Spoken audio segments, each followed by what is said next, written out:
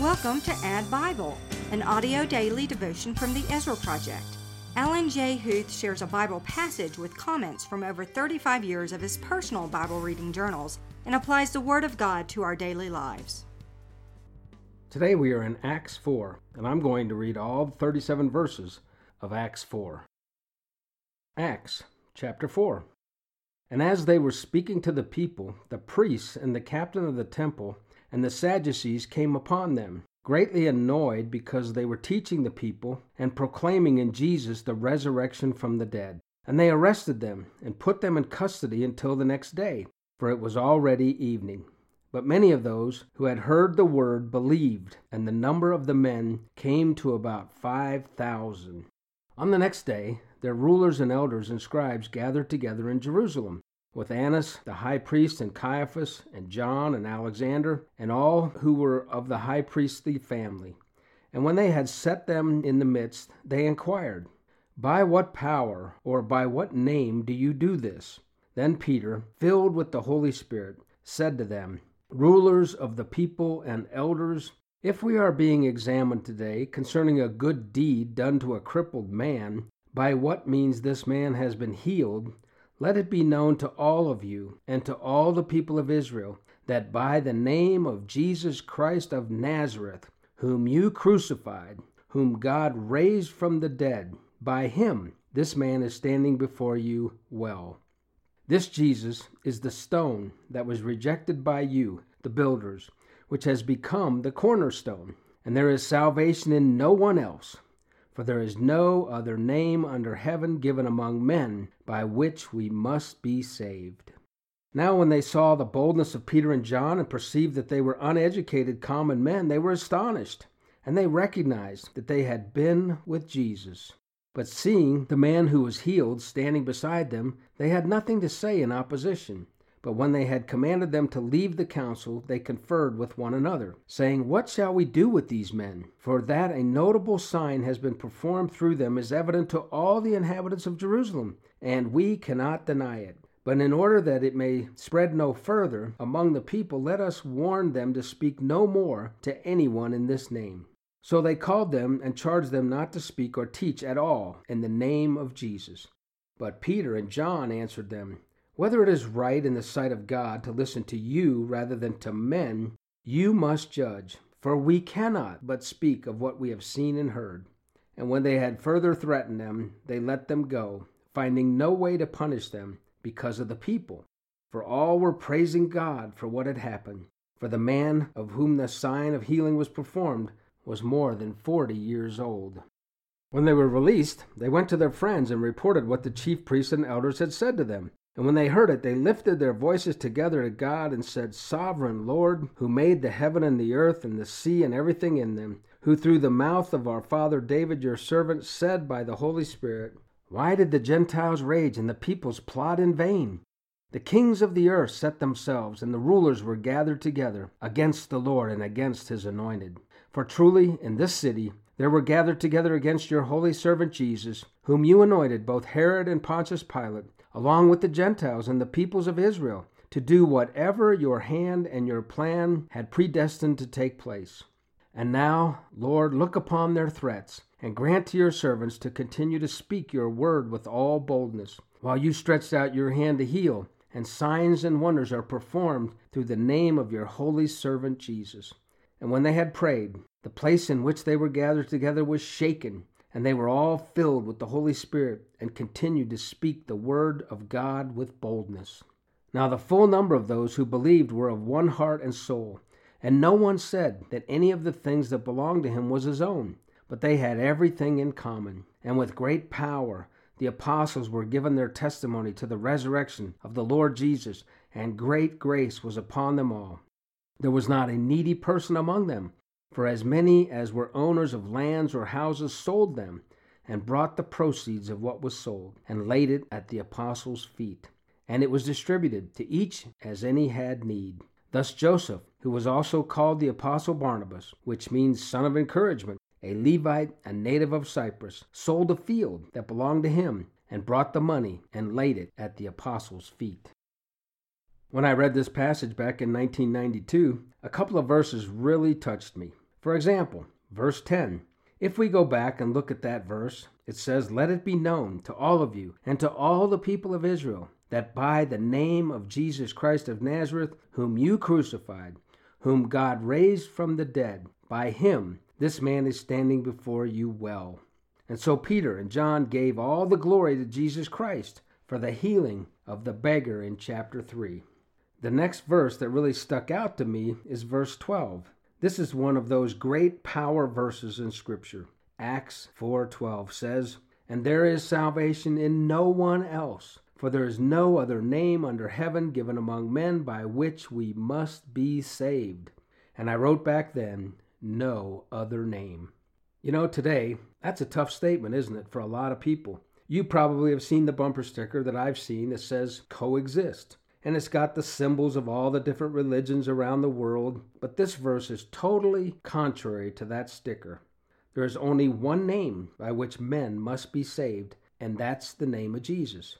Now that goes contrary to most people's beliefs today, because the pressure is to be all-inclusive and tolerant of all beliefs. But we have to be biblical. And Acts 4:12, one of those great verses you may want to look up when you have time, says, again, "There is salvation in no one else, for there is no other name under heaven given among men by which we must be saved."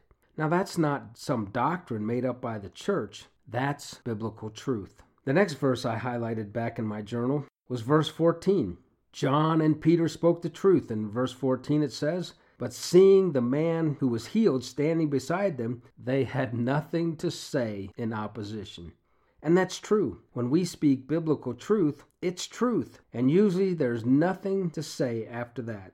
So it's our obligation to know the Word of God and to speak biblical truth into the hearts of people. Even those religious leaders of that day were hearing the truth of the Word of God. Remember in verse 17, they admonished John and Peter to, quote, "Speak no more to anyone in this name." And don't you love Peter and John's response in verse 19 and 20? "But Peter and John answered them, 'Whether it is right in the sight of God to listen to you rather than to God, you must judge. For we cannot but speak of what we have seen and heard.'" In other words, they were saying, no can do. We can't do it. We cannot not speak in the name of Jesus.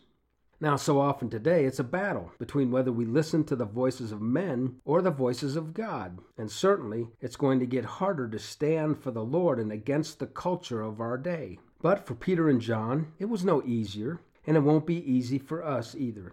But we have to take that stand as Christians. And as we do, we need to do it in love like they did. After getting grilled by the religious leaders of that day, they went back to their friends and they reported all these things. And they counted it all joy to be persecuted for the name of Jesus. And then they prayed in verse 29 and they said, "And now, Lord, look upon their threats and grant to your servants to continue to speak your word with all boldness."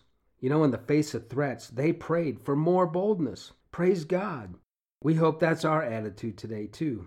And I'm not saying it's easy. It's not easy for me. Probably not easy for you. But we need to be bold for the Lord. And the last verse I highlighted in my journal in 1992 was verse 31. "And when they had prayed, the place in which they were gathered together was shaken, and they were all filled with the Holy Spirit, and continued to speak the word of God with boldness." And I did make a little note in my journal then. I wrote, "all filled with the Holy Spirit and began to speak the word of God with boldness" doesn't say there that they began to speak in other tongues like the other time. Just a thought as we continue through the book of Acts. In my journal from 2007, and by the way, we had just been on a cruise as we were starting the book of Acts. We were cruising the Mexican Riviera.